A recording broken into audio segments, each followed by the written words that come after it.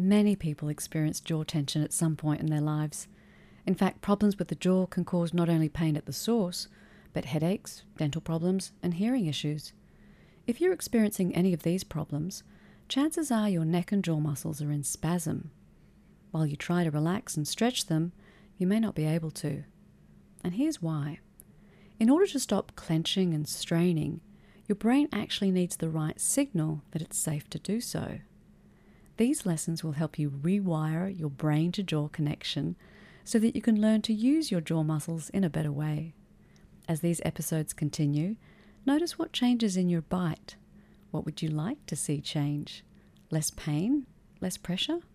Finding ease when eating, swallowing, or yawning? We look forward to your progress and hope you enjoy.